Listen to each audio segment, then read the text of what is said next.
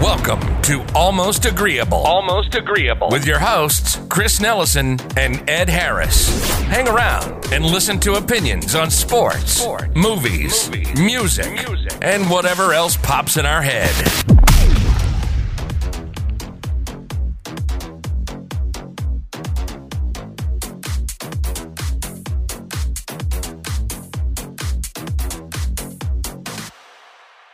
All right, and welcome back to another episode of the Almost Agreeable podcast. I'm Chris. With me, as always, is Ed. And we have a guest in today to help us talk about Star Wars, to continue our, saga of Star Wars episodes. I think this is part 4. Yeah, it's the second trilogy we're going to get into. Right, the prequel trilogy. We're finally starting that. We've gone ahead and covered A New Hope, Empire Strikes Back, Return of the Jedi. We had guests for all 3 of those. Yeah. The guest we have today is Paul. Paul's brother Pete was on our Empire Strikes Back episode. So we got a kind of a family thing going on here. They're both big Star Wars nerds. So, hey, Paul, how's it doing? How you doing? Good. Doing good. Excited to be here and talk a little Star Wars with you guys and rap a little bit. Well, I knew that once, our IT department and our production supervisor had reached, as soon as she reached out to both you and Pete, I knew you guys would jump off the opportunity to talk about Star Wars. So I didn't think it was going to be a problem to get you in the room. No, not at all. One of my favorite subjects. So. Yeah, I think it's funny. We say this probably every time we do a Star Wars episode, but the first one we did, we had intended to do the original trilogy in one episode, and then it became obvious that was not possible. We didn't realize how childish that was. Yeah. We were like, oh yeah, we can talk about all 3 movies in 45 minutes. Yeah, that was stupid. And so now it's just this kind of evolved into, this is part 4. I imagine before we're done with Star Wars, there could be 10 episodes. We have so much to cover, especially with Mandalorian, season 2 starting last week, and episode 2 coming on here pretty soon. Yeah. So, without further ado, let's jump right into the first Star Wars film in the prequel trilogy, the first Star Wars film that was made when we were alive. Yeah. Ed and myself. Paul, of course, you were alive for the original trilogy, correct? That is correct. Yeah. So we got kind of 2 generations of perspective here. I really enjoy that. Usually when we have other millennials in here, it's pretty... I wouldn't say that the focus is narrow, but it's a little skewed, I guess. So it's great to have you in. Let's jump right in. We had this opening crawl that's... Well, first of all, I guess we can talk about how excited were you? How excited were you, Paul, knowing that a new Star Wars trilogy was coming? Never originally thought it was going to happen. I mean, we waited 16 years between Jedi and Phantom Menace. So there was rumors that it was going to come out. That circulated for quite a while. And then when it was finally really happening and Lucas was going to take control of it, that was very exciting. Yeah. Very exciting. And 16 years is a very long time being an avid fan. So there was the EU, the expanding universe, so you just had to read books and had to keep up whenever you could. Right. And you didn't really have the technology you had now, so... I can't really think of anything, I mean, I guess not off the top of my head, that's like that. That was like a very established series, and then, 15 years later, almost 2 decades later, they come out, they're doing, then, again, another trilogy. That was, successful in its own right. Mm-hmm. I just can't think of another story off the top of my head that did that. It's held its ground for so many years, and it's still, you look at today how popular it is. Well, it's become now such a machine. Obviously, you have that gap, and then you kind of, obviously, you always heard rumors. You knew something had to happen eventually because, you had episodes 4, 5, and 6 already out. So you're like, okay, one day this is going to happen. And now we fast forward 20 years even from when Phantom Menace came out into 2020, where Disney now owns it, and they're just putting out Star Wars like it's fucking Halloween candy, which has been good and bad. We can get there eventually. As I said, I want to narrow our focus back to Phantom Menace. So just like I said, we were talking about how excited you were, how excited I know I was, as a kid, in the early 90s watching the original trilogy and being a kid and wanting to be Luke Skywalker, and then getting ready for almost a new set of heroes that have been established in lore, but we've never seen in live action, as opposed to you have Vader, but in this one he's Anakin. You have Obi-Wan, but here he's youthful. And so, I mean, opening crawl for me, for Phantom Menace? If we can jump there now, is that cool? Oh yeah, let's hit it. Let's Opening crawl. Jump into that opening crawl. It immediately kind of, to me, I'm like, what the fuck is going on? What kind of trade disputes are happening? I was confused. I was also like 11. Not understand the political intricacies of That's trade what I was disputes. saying, right? Like, you think about like their crawls from the original trilogy. It's pretty like, here's some need to know shit. Okay, the Empire's chasing these guys. They gotta get away. He wants Luke, and here we are. Yeah, there's like 10 people that you really need to worry about. Yeah. Very confusing when it first comes out because the openings comes out. You're like, okay, well, all right, let's just jump right into it, and you're kind of waiting to see kind of how it's hashing out and how it's transforming out, and you do get there. Looking at it, I was just going into it. The biggest thing was Darth Vader's story. That's how you're going to look at it. Right, and that's what we would expect, right? You'd expect this to be, essentially, since original trilogy was Anakin's redemption story, that this would be his downfall story, right? And then, but, I don't want to get that far yet, but we don't meet Anakin until like an hour and a half into the film. Maybe 45 minutes, maybe not an hour and a half. It's definitely not one of the intro characters. No, because we get introduced right away to Obi-Wan Kenobi and a new Jedi that we've never heard of, right? Qui-Gon Jinn, played by Liam Neeson. Just got to say that, Liam Neeson brings a lot of clout. Like, he wasn't as popular as he is now back when he was casted in that role. I would say he was in a few movies, but he hadn't been in Taken. Like, he wasn't the badass that we knew he could play in movies quite yet. But he was still like a sage, older character that you could buy. You could buy into him. He gained the widespread notoriety with Taken, with everything like that. But he had still done a lot before that. He did. And so getting into Star Wars, it's like they had, when they had Old Ben in... Right, Alec Guinness. Yeah. Yeah. When they had him in the original trilogy, it's like, okay, this guy carries some weight. Like, he has actual, classical acting ability. He knows what he's doing. Right. And I guess you can kind of say the same for bringing Liam Neeson into the fold. Yeah. Correct. Yeah. So and he did a great job with it. I agree. They even brought his character back, obviously as a Force Ghost, spoiler alert, as a Force Ghost, like in the animated series, and it's voiced by Liam Neeson. I don't know if you guys know this, but like in the Clone Wars, when he's his Ghost character, it's Liam Neeson doing the voice. So they brought him back a lot because it really resonated with a lot of fans. So we have Obi-Wan and Qui-Gon. They're going to negotiate with the Trade Federation because they're having a blockade of the planet of Naboo, which really looks like, I don't know, it could have been, maybe they just changed it to Alderaan and it makes sense. But Naboo, new planet, looks like Alderaan, not Alderaan, new planet, Naboo. And they're going to go ahead and do some negotiations. And immediately they don't even have any negotiations. They never happened. Gassed. It never happened. It never took place. The negotiations were short. So we get our first lightsaber action, right? Mm-hmm. Which I guess something everyone's probably waiting for, right? You knew coming in that with the technology and choreography, you're going to see some badass laser sword fights. I didn't think that wasn't something that I had thought going into it, though. Watching the original trilogy, it's like everything is pretty slow. Well, of course, it's slow in comparison, but partially more realistic because it's not just a lot of flares and a lot of jumping around and everything, but it's a lot more calculated. It just is slower. So coming into the Phantom Menace, you're starting to see a lot more flashes, a lot more flashy fights overall. And it just has a different vibe. It's a lot more actiony. Did you get that, like a different vibe, seeing way different vibe. Right off the bat, they're on the ship, they're off the ship, they're on the planet, and it's just going really, really fast. It's pretty quick. There's no really established. Luke took forever in episode, A New Hope. So you're establishing a good storyline. You're kind of slow, like you said, you're slowly kind of getting into it. This one was bam, bam, bam, bam, bam. Right, you get thrown right into the action. So they escape the droid control ship, right, and they stow away on separate ships. Can I ask a question here? How the fuck did they not, did they not think, maybe these ships are going to the opposite sides of the planet? But no, conveniently, they're going to go ahead and meet up, in some forest. Yeah, it worked out perfect. They used the Force. Now, I'm being nitpicky, but, I'm going to be nitpicky. I love these films, but I'm going to be nitpicky because some of this shit doesn't make sense. You could do that with any movie. What do you mean every movie makes sense? We're not talking about any movie right now. We're talking about The Phantom Menace. Okay. We only have so much time, I think.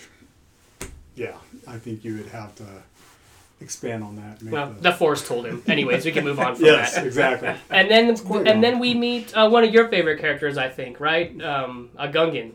What's his name? Gosh, what was his name? Do you don't want to say it either? What? Who's that big Gungan? Boss Boss Nas. Illmatic. So you meet Jar Jar, yes, and this is where... Yes. This is where I start having an issue.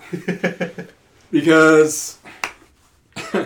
Okay, first of all, they didn't have the CGI like they did back then.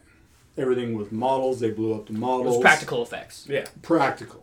Now you're seeing, which was unbelievable effects if you watch the movie. The ships, the monsters, everything. Jar Jar just did not make any sense at all. It didn't. It still doesn't to today. But my son, who now I'm sharing this Star Wars experience with, loved Jar Jar Binks. Well, yeah, you got to think about it that way. Like, these were supposed to be kids' movies. So, like, you bring in this political drama in the opening crawl, these negotiations over trade disputes, but then you introduce a character that's going to keep the kids captivated, right? And that is Jar Jar. That's what he's there for. He's the comic relief. Not as comic relief as fucking C-3PO was, because that's, like, ultimate comic relief. Like, but, like, Jar Jar, he's silly. He's silly is a good word. He is silly. He's fucking silly. I mean, going through and watching it, like, I never had... like hatred for him or just like what is he doing or I don't understand it, but I was also like, yeah, Jar Jar. I was just like, I don't know, this guy's weird, you know. And I didn't realize the immense hatred that the internet has and many people have for Jar Jar Binks, like, until I started getting on the internet. I was like, oh my god, he is so hated. Yes, that poor guy like quit acting. Yeah. Yeah. A lot happened with him. Yeah, it's a sad story. I don't have any hate for Jar Jar, but, like, I don't like the character. Like, I'm not going to hop on Reddit and, like, fucking shit on him, you know? I don't need to do that. It's not something that's my prerogative. Yeah. But I do have problems with the character. Just because he's silly. I can go back to that word again. He's fucking silly. Unnecessary. There's a part we're going to get to later that he's involved in that really doesn't make any fucking sense to me. But we're on Naboo still. Okay, we get to meet these other Gungans. There's a whole civilization under the sea, right? And Obi-Wan's trying to tell this dude, like, hey, you guys form a circle here. Whatever happens up there is going to affect you eventually. You guys should, I don't know, do something. And they're like, get the fuck out. Got to use some Jedi mind tricks and get out of there. Qui-Gon does some questionable shit with the Force, but we'll Yeah. Well, what do you mean? Just for starters, okay, he, like, pretty much just swindles his way to get a ship from Boss Nass. Later on, he influences the dice so he can have Anakin. He's just like, he's doing questionable shit with the Force. Oh, like, credits will do fine. Like, motherfucker, I'm about to pay you with dirt. And if you were a Toydarian, then I could go ahead and make this happen. But because you have some kind of Jedi mind block bullshit because of your species, I can't. But I was going to rip you off. Yeah. Questionable shit. Sorry. It's for the greater good. Sure. It's for the assist. Yeah, it's just... Sure. Anyways, like I said, I'm getting ahead of myself. We're still on Naboo. But the Gungan City was very cool. The whole technology they had. It gave you another world within a world. So them exploring all these different worlds was kind of cool. Yeah, this is where, like, the expanded, like, universe, if you'll use that term, started to become explored, right? Like, in the original trilogy, you had a few different places. You had Tatooine, Endor, Alderaan, maybe, the Death Star, whatever. But here's where we start getting into glimpses into, like, the universe as a whole, right? Because eventually we end up on Coruscant. We're on Naboo now. We're going to be on Tatooine. We're going to hear about other planets, like the Outer Rim, different species like the Gungans, and... It just becomes more exotic. That's exactly the things that I was going to say. Like, whenever you're in the original trilogy, you're going to, like, Bespin, you're going to Hoth, you're going to all these different places. You see a couple different creatures. You're seeing some different civilizations, but it's all still, like, bipedal, like, human-based. And then in The Phantom Menace, not even counting the rest of them, we're seeing all of these different styles of civilizations. And it really does make things feel alien. Mm-hmm. Yeah, more like, because it is Star Wars, right? It's set in a galaxy far, far away, which you'd expect these extraterrestrial beings. And then we get to the Capitol and we meet, the Queen. And she's kind of weird. She's kind of weird. She's kind of weird. Just kind of like very monotone, and I don't know. Anyways, we meet the Queen. And then the Jedi, they rescue her. That's a fair statement. Yeah. She's very... talks like a robot almost. Yeah. You don't know how to gauge her. You're just like, is she mean? Or is she like, just like regal? Or I don't know what's going on. It's also Keira Knightley. Yes. Yeah, let's not forget. For a little bit. Here and there, it's Keira Knightley. Yeah, here and there, it's Keira Knightley. And the Jedi rescue her. Jar Jar's there, I guess. And they escape, and they get on a ship, and they're going to get past the blockade. There's the blockade. And this is where we get first introduced to a character that's literally in every film of this saga. Do you know who I'm talking about? R2. R2, yes. Very good. I knew it. Yeah. I knew you knew, but he was quick on the joke. Look at that. And we see that he was just a droid that was on this ship, in case the Shield generator's been hit. And then he goes out there and fixes it. And all the other droids get fucked up. Like, toast. Like, big time. Yeah. Can I ask, if you have a shield, how does your shield generator get hit? It wasn't on. It was exposed. So then it got hit. So then you should probably generate it. See, these are questions I want to ask George Lucas. Do you feel like you're going to be happy with an answer? With any answer? Do you feel like you're going to be happy? No, I'm being a dick now. Like I said, I'm being nitpicky. Okay. I'm being an asshole. Okay. I just had to ask that question. But I really do. I'm curious. But we can move on. Any thoughts on that, Paul? None at all. I think there was a lucky shot somewhere. And once again, they're in peril. Yeah, they're in peril. R2 saves them. Classic R2. It's fucking G. Always. So they do not have enough gas or whatever energy stuff to get to Coruscant. So we have to go to this the desert. Center of the universe in the Star Wars universe. Seriously. Tatooine. Yeah, for real. Yeah. Tatooine is the center of the universe, as far as I'm concerned. Yeah, no, I agree with you because Luke can talk all he wants about, if there was a center of the universe where the planet farthest from, bullshit, motherfucker, we're always on Tatooine. You guys must be in a central-ass location. Yes. Outer Rim my ass. Yes. I think when it comes to the Skywalkers, you're always going to have Tatooine, no matter what. Yeah, well, even fucking The Mandalorian's been to Tatooine a few times. We won't get too deep into Mandalorian. That'll be another episode. We'll do a full coverage of that later. But, I mean, in every extended universe, whether it be a feature, a TV series, Tatooine has been in the middle of it. This desolate planet, which is just pivotal for some reason. It's always back to Tatooine, like you said. Always back to Tatooine. Yeah. So they land on Tatooine. Qui-Gon's got to go procure a new shield generator, essentially. And he's going to go into Mos Eisley, right? Mos Eisley? Is that where he's going? And he's going to take R2 because he has the layouts of the ship. And for some reason, he leaves the two most logical people on the ship. That's Obi-Wan Kenobi and Captain Tanaka, the head of security. They stay. They send a handmaiden, quote-unquote, Natalie Portman. Yep. And because the Queen wanted the exactly to go. Right. This is your first kind of hint. I don't know. I was a kid, so I didn't pick up on this. But I imagine, as an adult, when I watched it, I was like, oh, yeah, I kind of figured, she's probably the Queen. Definitely not. No? For me, absolutely not. I was just I found out, way later, I was like, oh, snap. And then it all made sense later. But definitely first time watching through it, I was just like, why would you think, of course you would want to send somebody trusted to her to go out and explore and see what this guy's doing out there when he's actually exploring. Because he does questionable shit with the Force. So I'm just saying you'd want to send your trusted advisor, not yourself, because, you're a queen. Send them out there, see what's going on so they can report back to you what it is. I'm not thinking that, there's a clue. It's there. It's in the stuff. Listen, fuck all that. It's not fair for you to say that after you've seen it. But, fair. Okay, you know who else goes on this fucking excursion? Fucking Jar Jar Binks. Oh, Jar Jar, yeah. The old Jar Jar Binks. He's everywhere. Why? Yeah, you can't escape him. Why is he going? Yeah, so he can step in the doo-doo? That's the doo-doo. Yeah. Keep an eye on, so Qui-Gon maybe keep an eye on him or something. Maybe they want him off the ship. Get him, we're trying to fix this. Yeah. If he's messing around with anything. He could lose his guy. You in the can tell desert. that Obi-Wan's very impatient with them. So They they take a vote. They're like, hey, you gotta take this motherfucker. Like you're saying, we might lose him in the desert. We now. might lose him in the desert. Oh, whoops! Something happened. He's What an happened? amphib- Didn't you leave with 3 humans? Or 3 humanoids? He's like, We lost one. He's an amphibian. He didn't do well in the desert. He got fucked up by Sebulba. Sebulba fucked him up. See, another thing Anakin did wrong, bro. He saved fucking Jar Jar. Anyways, we'll get there. All right. So they get into town. They go into a shop, one of the smaller shops that Qui-Gon suggests, the smaller dealers. And they go in, and we meet Anakin Skywalker. We finally meet him. He's this little boy. He's a slave. Working on a droid? Working on a droid.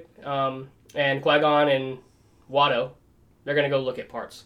We introduce to Anakin. We find out that he's a slave. We find out that he's, gifted mechanically.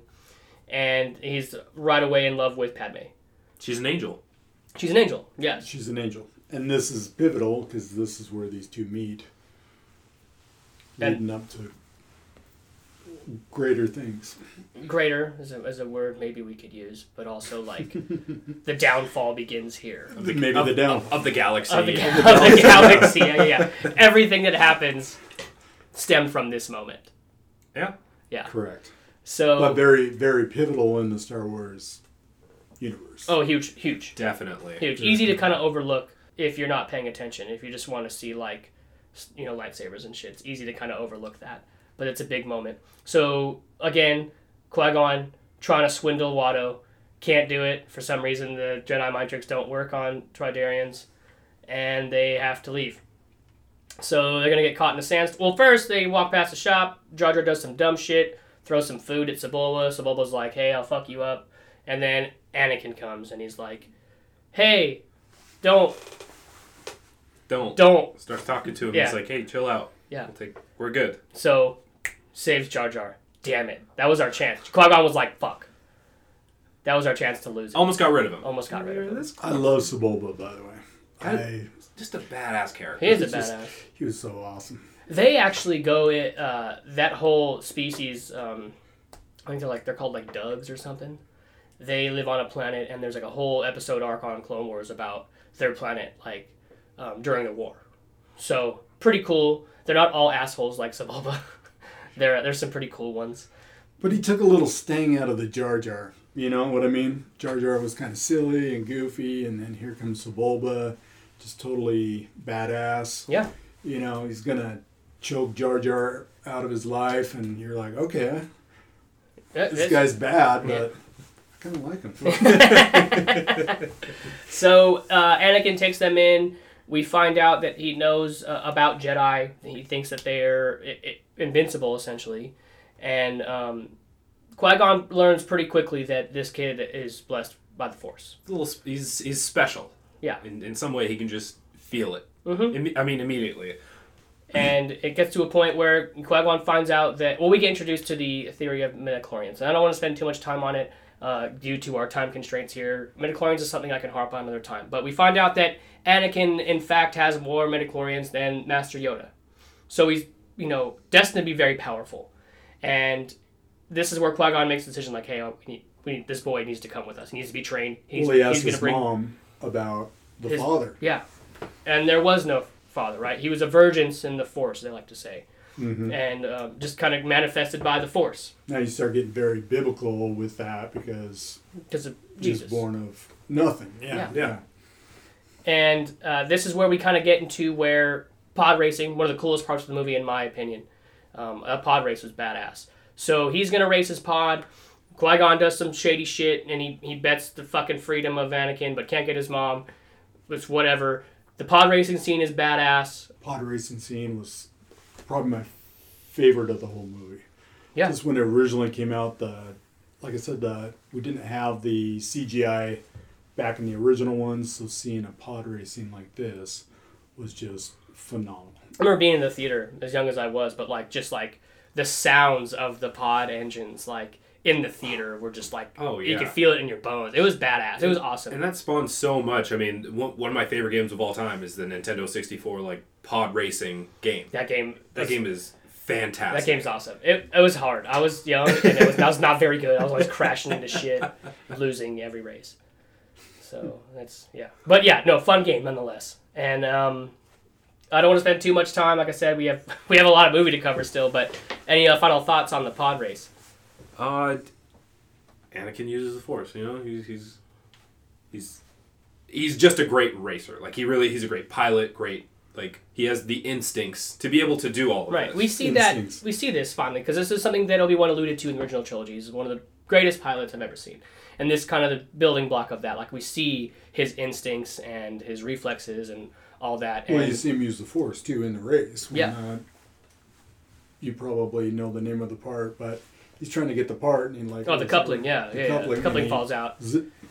Yep. Pulls it right on over. While he's still maintaining the pod. Yeah. So he wins the race, he wins his freedom, and we're going to go ahead and we're taking him to Coruscant before the Jedi Council. So before we even get on the ship, though, we get a surprise visit from one of the most underused villains of all time, in my opinion. Right? We get Darth Maul coming in hot. And can we mention how cold-blooded Darth Maul is? Because he was just going to run over Anakin. Yeah, immediately. That was just... Yeah. He's like, I'm here to kill Qui-Gon, but I'll run with this little motherfucker. Hold on. Yeah, I'm just going to kill his kid just cuz. Yeah. I'm going to hit you right now. And so we have a little duel. You could tell that after the fight, Qui-Gon is like, fuck, this dude was for real. It's no joke. Like, he's all out of breath. He's like, he was very well trained in the Jedi arts. Like, he's trained in the arts. So, because at this point, the Sith are extinct. General knowledge is that they're extinct. Correct. So, they don't even use that word yet until they get to the Jedi Council, right? We get to Coruscant. We find out that the Senate is not buying Queen Amidala's story. They don't think that that's really happening, the invasion of the Dread Federation on Naboo. And she puts in a vote of no confidence for the Chancellor. And this is part of the grand scheme of things as we get introduced to Palpatine, the senator from Naboo, who actually, I don't think we find out in this movie, but do we know that he is the Emperor? I think if you follow Star Wars, it's, You know that Palpatine is Darth Sidious. The very first time he comes on screen. I don't think if you knew or seen the original ones, you don't have any idea. No. Right, yeah. Which I wish I would have known, because that makes it so much more of a surprise. Yeah. Mm-hmm. You know what I mean? Definitely. So kind of going into it, you're like, oh yeah, there he is. Right, and by his logic, right, he's going to be nominated. He's going to be nominated to be the new Chancellor. So while that's going on, Qui-Gon, he goes ahead and takes Anakin before the council, and we get introduced to Yoda, Mace Windu, some other Jedi Masters on there, Ki-Adi-Mundi. They straight up were like, dude, no, he's too old. And you already have a Padawan. And like you could tell Obi-Wan's a little bothered by this too. Yeah. He's like, bro, like I'm your Padawan, like. I still am learning, I still would like to get fully trained. I wouldn't want to have split attention, like, right. I want to be adept as a Jedi. And he does get a great vote of confidence from Qui-Gon, though. Qui-Gon's like, he's ready for the trials. Like, there's not much I can teach him left. He can do it. But in the sense, even with Obi-Wan and the rest of the Jedi Council, they're seeing something. They're not seeing what Qui-Gon's seeing. Qui-Gon's like, this is the prodigy. This is the kid. And they're all like, not really, but hey, let's roll with it. We'll see what happens. Right. It's like, because when they're talking about it later on, Qui-Gon and Obi-Wan, he's like, the council senses it too. Why don't you? Like, there's something off about this kid. And, at this point, he's a kid. So, like, you don't, as a general viewer of the film, you're like, he's just a little kid. Like, he's fine. Whatever. He looks like an innocent kid. We don't get angsty fucking Anakin until Attack of the Clones. But anyways. Would you say that the council was more... Would you say that Qui-Gon was more blinded to what Anakin could become than the council was more blinded to what he could become? So, like, in the sense of the council has very strict rules. It is the Jedi Council, and it's you should live this certain way. And Qui-Gon was he always towed the line. Like you said, he does questionable stuff, so he always kind of towed the line. And I've talked with Chris about this, that I feel like Qui-Gon was probably the person that Anakin needed most to be able to not become Darth Vader. Yeah, and who knows if Qui-Gon would have trained Anakin, it would have turned out differently, but I think Qui-Gon wasn't on the council. No, and because that's another thing Obi-Wan says. He's like, you could have been on the council ages ago, but you keep defying them. Yeah. And it's like, yeah, it goes back to what you said. Like, he's always been towing the line. He does questionable things. He's not like a rogue, but like he's definitely like not a traditional Jedi. Definitely, he's definitely not that traditional, like following the Jedi code to a T, like so strict about life, and not, trying to coddle Anakin, but definitely he's a person. He's understanding, and I think that's what Anakin needed. But the Jedi Council is very adamant on their code. Right. I would say like compared to Qui-Gon, they're all stiffs. Yeah. They're very traditional. They're very set in their ways. They're almost lack like humanity in a sense because of their vows that they take. So like Qui-Gon has those, like he has empathy, he has understanding, he has emotions, and not in a sense that is going to turn to the dark side, like, he's still a Jedi, but like in the sense that like he would probably be able to train Anakin better than anybody else in the Jedi Order at that time. I mean, we meet other Jedi in the extended universe that, are great, but like as far as the characters we're introduced to in this film, Qui-Gon was probably the guy. And we don't get to see that through. Yeah. Eventually, like, Qui-Gon says, fuck y'all, I'm going to train him. I'm doing it anyway. Yeah. So. And he's coming back with me. The Queen's going to go back to Naboo and try to liberate it herself, which also doesn't make sense. But don't worry, I'm not going to get into that. Any thoughts before we leave Coruscant? Well, that's true. I mean, she has to go back because she can't wait for the bureaucracy and the votes and everything else. So she's, I think, like Qui-Gon, she has to set her own path. She just has to go and do what needs to be done. Right, and she's desperate, right? Desperate. So, yeah, 100%, I can agree with that. Obviously, seeing the film, we know what ends up happening, but like at first glance, it's like, how are you going to do this? Like, even Qui-Gon says, like, I can't fight a war for you. Like, I'm here I can protect you, but that's it. So they get back to Naboo. We bring Anakin. Jar Jar's excited to go home. We're going home! Come on, R2. Yeah. And we find out the Queen's plan. She's going to appeal to the Gungans. And she's going to use Jar Jar for this. She got this idea on Coruscant, asking what happened to the Gungans. They have a secret place, and like they have an army and stuff. So they get back there and they go to appeal, and this is where we learn the big reveal. Yeah.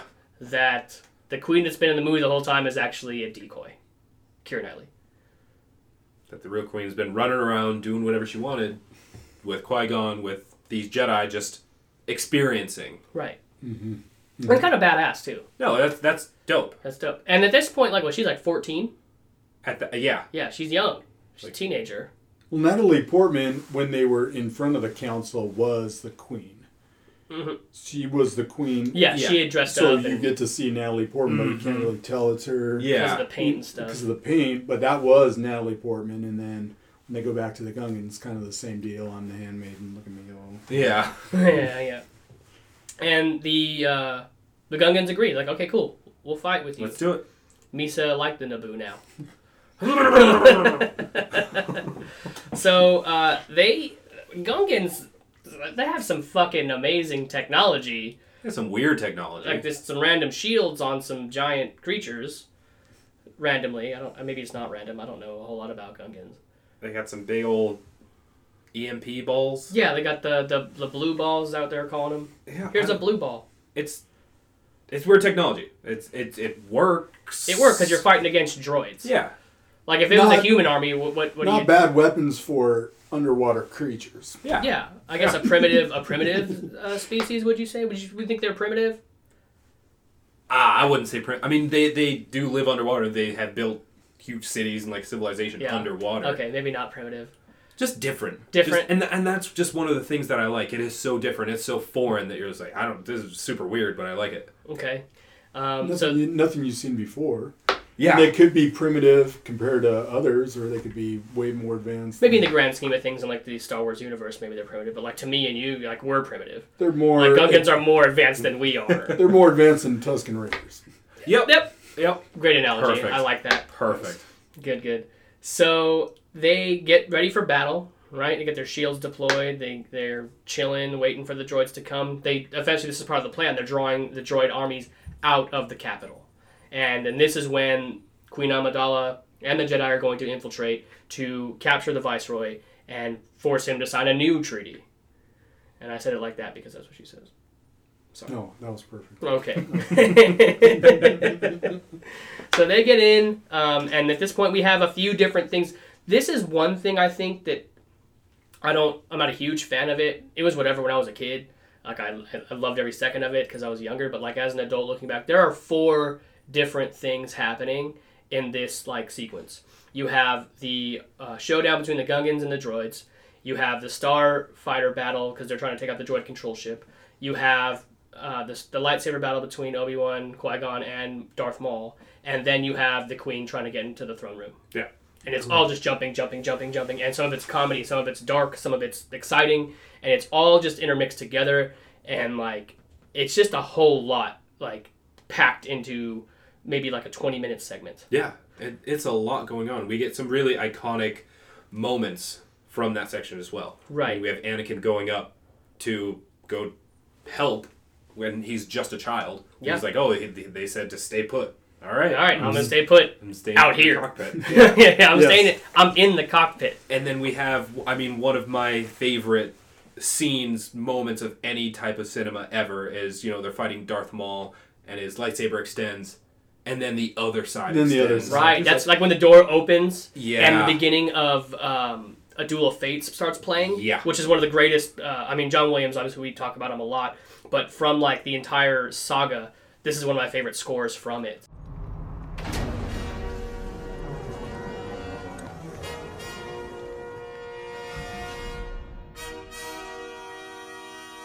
We'll handle this. We'll take the long way.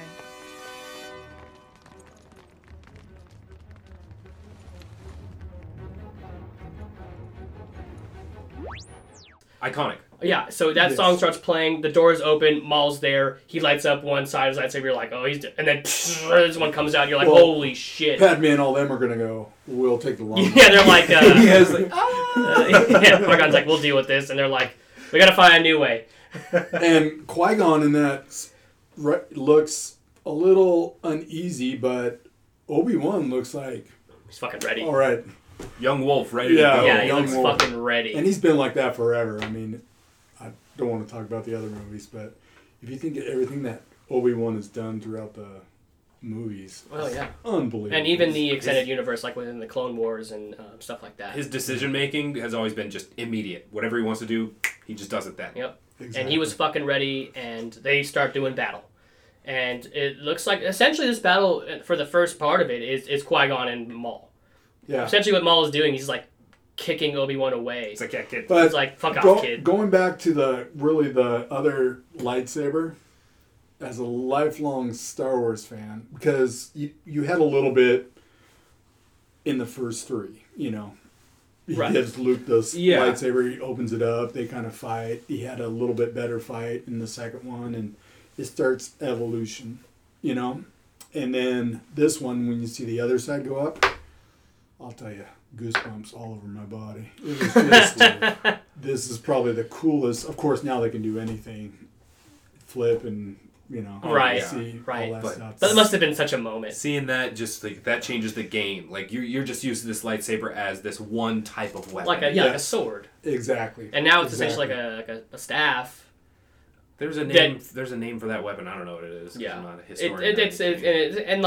You knew he meant business. Like, you knew, like, oh, fuck. Yeah, if somebody can wield this weapon with proficiency, that's a problem. Right. That's a very. And big he was problem. amazing. Like, he obviously was very gifted in the Force, whether he's a dark side user, so whatever. But he took them both. Like, he kills Qui-Gon. Like, he wins that duel.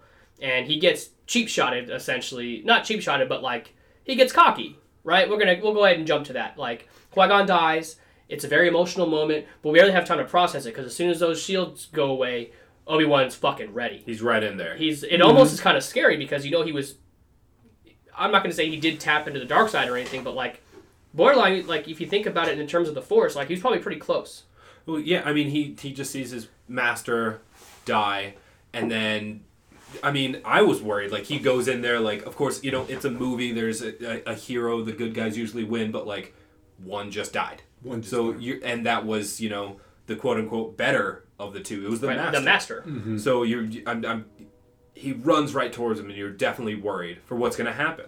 Right. I mean, obviously knowing that he's in episode 4, 5, and 6, that he's going to be around. But also, you still get a sense of like anxiety a little bit. He runs in there. The choreography is really, I would say, not overdone, but it's really good. And they're battling, and then Darth Maul fucks him up too. He fucking shoves him down that shaft. Yeah, almost falls down all the way down. Wasn't for this little peg, we don't get fucking episodes. And we don't get any more Star Wars. Like, that's it. Anything else. That's it. So, meanwhile, that's happening. You know, the shields go down for the Gungans. And they are getting fucked up by the droids. They eventually surrender. They're walking around surrendering, which I don't know why the droids are taking prisoners. This is weird. I'm pretty sure I can quote Darth Sidious saying, "Wipe them out." Wipe them out. All of them. But they're taking prisoners. Anyways, Anakin, at the same time, is going to go ahead and accidentally blow up the fucking droid control ship because he flies into the hole. Yeah. Right? He destroys that. Droids go bye-bye. Ship explodes. He's a hero. He's fucking awesome. And we go right back into Obi-Wan hanging out in the shaft. If this is an important note to make, that Darth Maul had the high ground. Mm-hmm. At first. And then... He did have the high ground. He had the high ground, but Obi-Wan tried it, and it worked out for him. It worked out. And that's when he learned his lesson. He's like, you know what? I can never lose when I have the high ground. I learned my lesson. That dude fucked up. I'm never going to be cocky like that. If I have the high ground... That's it. That's it. I'll burn you.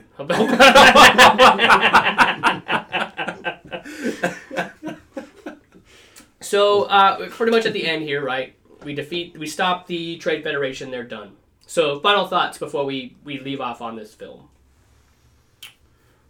It was good. I mean, the whole sequencing was good. Like you said, there was 4 different things kind of going on at the same time. It was good. Anakin's was, you know... I always pictured young Anakin as this dark, broody, little kid, quiet. Right? But here he's kind of, hey, I'm going to hit this button, see what happens. I'll try spinning. That's a cool trick. He's a little kid. He's boisterous. Yeah. He's just having fun. He's not a moody, He's dark. not. He was very, Innocent. Very innocent. Yeah. And that is, what's going to happen. Mm-hmm. So if you... Well, I mean, I guess at this point you don't know what caused him to fall to the dark side. So you're just like, how can this person, what happens? What pivotal moment happens to this child who's so bright and full of youth and exuberance and just saved everyone, really? What happens to him that puts him on this path? Right. And that's, I think, the exciting thing to see in the next coming ones is how did this fall take place. So as far as a opening movie, this was... it was a good tone to set for the next the rest. And then, obviously, I don't want to glance over this, is that they tell Obi-Wan, okay, you can train him. Yep. Right, so... And he's like, wait, I don't know if I'm ready for that, but, I'll do it. He's like, I promised Qui-Gon. Yeah. Right? I'll promise Qui-Gon I'm going to do it. And he's dead set on it. He's like, I'm going to do it. And he does. And so we leave off the movie with that, is that now Anakin is Obi-Wan's Padawan. Everything is set. Everything that's been established, essentially, in lore from the original trilogy that's been mentioned briefly, is now set up. We have a Padawan and Anakin, Master Obi-Wan. We have a villain, Darth Sidious. And, the sky's the limit from here. We have 2 movies to delve into what the fucking downfall was of this character. Yeah. It perfectly sets it up. It's just that intro of all of these characters, not all of the characters, but some key characters that we know. And then it leaves it just really not wide open, but it leaves a lot to be developed for what is to come. Right. So definitely not my favorite Star Wars film of the saga, but probably ranks number out of 6. Out of 6? Out of 6, it's probably number 5. I'm not gonna lie, it's not the worst. What's number 6? Attack of the Clones. Dude, don't disrespect Attack of the Clones like that. The only reason Attack of the Clones is maybe redeemed is because the Clone Wars series. That's it. Anyways, that's a conversation for another time. I think it's time for Hot Route. Everybody's favorite segment, Hot Route. Hot Route. You ready for Hot Route, Paul? Let's do it. All right, I got 3 Hot Routes for you guys. So we've been talking about all these characters. Like we have so many pivotal characters in the original trilogy. We have great characters in the prequel trilogy. And one of the characters we've been talking about is so extremely pivotal, he's been only in this one. It's Qui-Gon Jinn. So what would you say Qui-Gon's most influential moment is? I mean, maybe to Anakin, Obi-Wan, the Council in general. Like, you don't have to answer all of those, but like, what are a couple of his most influential moments? I mean, throughout the entire saga. Pivotal in the thing is, I think, when he's talking to Obi-Wan and he's like, you got to live in the moment, you know? And so, you know, I think there's some concern to Obi-Wan why Qui-Gon's not on the council and why he's not like the others. And I'm under you and I want to see you on the council. And this is the way it is. This is the way Jedis are. This is the way the system is. Why are you doing this? And he's trying to explain to Obi-Wan, hey, look, you know, there's one way to do it, or you can live in the moment. And I think it was a good introduction to what it means to be a Jedi instead of being part of the Jedi. That's perfect. I like that. That's, yeah. For me, it's, I mean, obviously, I'm going to be real obvious. It's finding Anakin. I mean, it's a big moment, obviously, like without him finding, you know, this virgins in the Force and deciding right then and there that he was going to train him. Even though he died, like, he still got him off Tatooine, defied the Council, made Obi-Wan promise, like all of that, all of the things he did to set up Anakin to be trained as a Jedi. Probably the most influential thing, like, if not even just because the whole saga is about Anakin, but like even if it wasn't, even if this whole prequel trilogy was about Obi-Wan, it's still pivotal and the most influential thing to me that he found Anakin. Definitely. Good answers, boys. All right, hot route number 2. So, I mean, we have it's the first episode of a new saga, of a new series. We have new planets, a new universe, and it's the same galaxy and everything, but you know, it's a different time. So, what was one of the most exciting things? And I mean, we might have already covered it, but what was one of the most exciting things that just felt different, or really just wowed you? Well, for me, it has to be the fact that, like, this is a republic. Like, there isn't, like, an empire. There's no stormtroopers. There's no, like, grand armies. There's this whole fucking Senate chamber where all these fucking planets are here and they meet and they discuss issues kind of like what we have in this country, like a Senate. And that's, you know, that's completely different. I mean, we heard it alluded to, like, before the Dark Times, before the Empire, like, there was a republic. The Jedis were the guardians of, you know, peace for thousands of generations, and it's like, we see that. Look how many Jedi there are. In fucking the original trilogy, it's Obi-Wan and Yoda and Luke. It's a couple. There's a few. In this, we get to see the Jedi at their full strength. That was pretty exciting to me. No, same, yeah, because when you watch the originals, it's pretty much bits and pieces, and your father fought in the Clone Wars, and Darth Vader killed your father, and there used to be a Jedis and Clone Wars and all that stuff. So this is the beginning of, there's a whole bunch of Jedis. There's a whole, you know, it's not just Vader's the leader and it's the Empire. Now you're seeing the Senate, you're seeing the Jedi Council, you're seeing how it's kind of unfolding out. New worlds. And like I said, you're seeing a whole bunch of new CGI that's never been done before. And you see some familiar characters, you know, C-3PO, how he was made. Oh yeah, we didn't even talk about that. The Mecha. And then you see R2, you know, so you see some familiar names. And so it kind of ties it in a little bit, has some familiar. You see Obi-Wan when he was young. And so it was different, a little bit different there. Because now you're kind of seeing this background to your family's history. Sweet. Deep. Deep. Yeah. You guys got into it. I like that. Yeah. The third one is not as deep. Okay. It's not surface level. Hot route number 3. Do you believe, Shmi? Do you believe Anakin's mom? Yes. He's born of the Force. Sounds pretty sketchy. No. said no. And Papa Palpatine came in and was like, "Hey, girl." Who's Anakin's daddy? It was some junk trader one night. So that's my question. Who's Anakin's daddy? Palpatine. Papa Palpatine came on to Tatooine, dude. And he was like, "Sup, girl?" This is back before he had a scrotum face. Young senator from Naboo, like, coming, "Hey, man, I'm a senator." This is back before senators couldn't have sex, apparently. Because that's all that Padme says. I believe he was born. She was just born, I guess, that way. Midichlorians. How? I'm not too sure, but... Darth Plagueis. Hey, you never know. Ooh, but the answer to who is Anakin's daddy is Obi-Wan. Because he just wrecks him. Because he had the high ground. Yeah. All right. Well, that's all the time we got today. There's some good hot routes. Stick with us, right? We still have a few movies to go, and I'm sure we're going to dive into some of the extended universe series, especially, absolutely, The Mandalorian one of these days. But, yeah, that was fun. Broke ground on the prequel trilogy. So, Paul, thank you for coming in. Yes. Like I said, I always love having people in, especially people that, have maybe a different perspective than Ed and I have.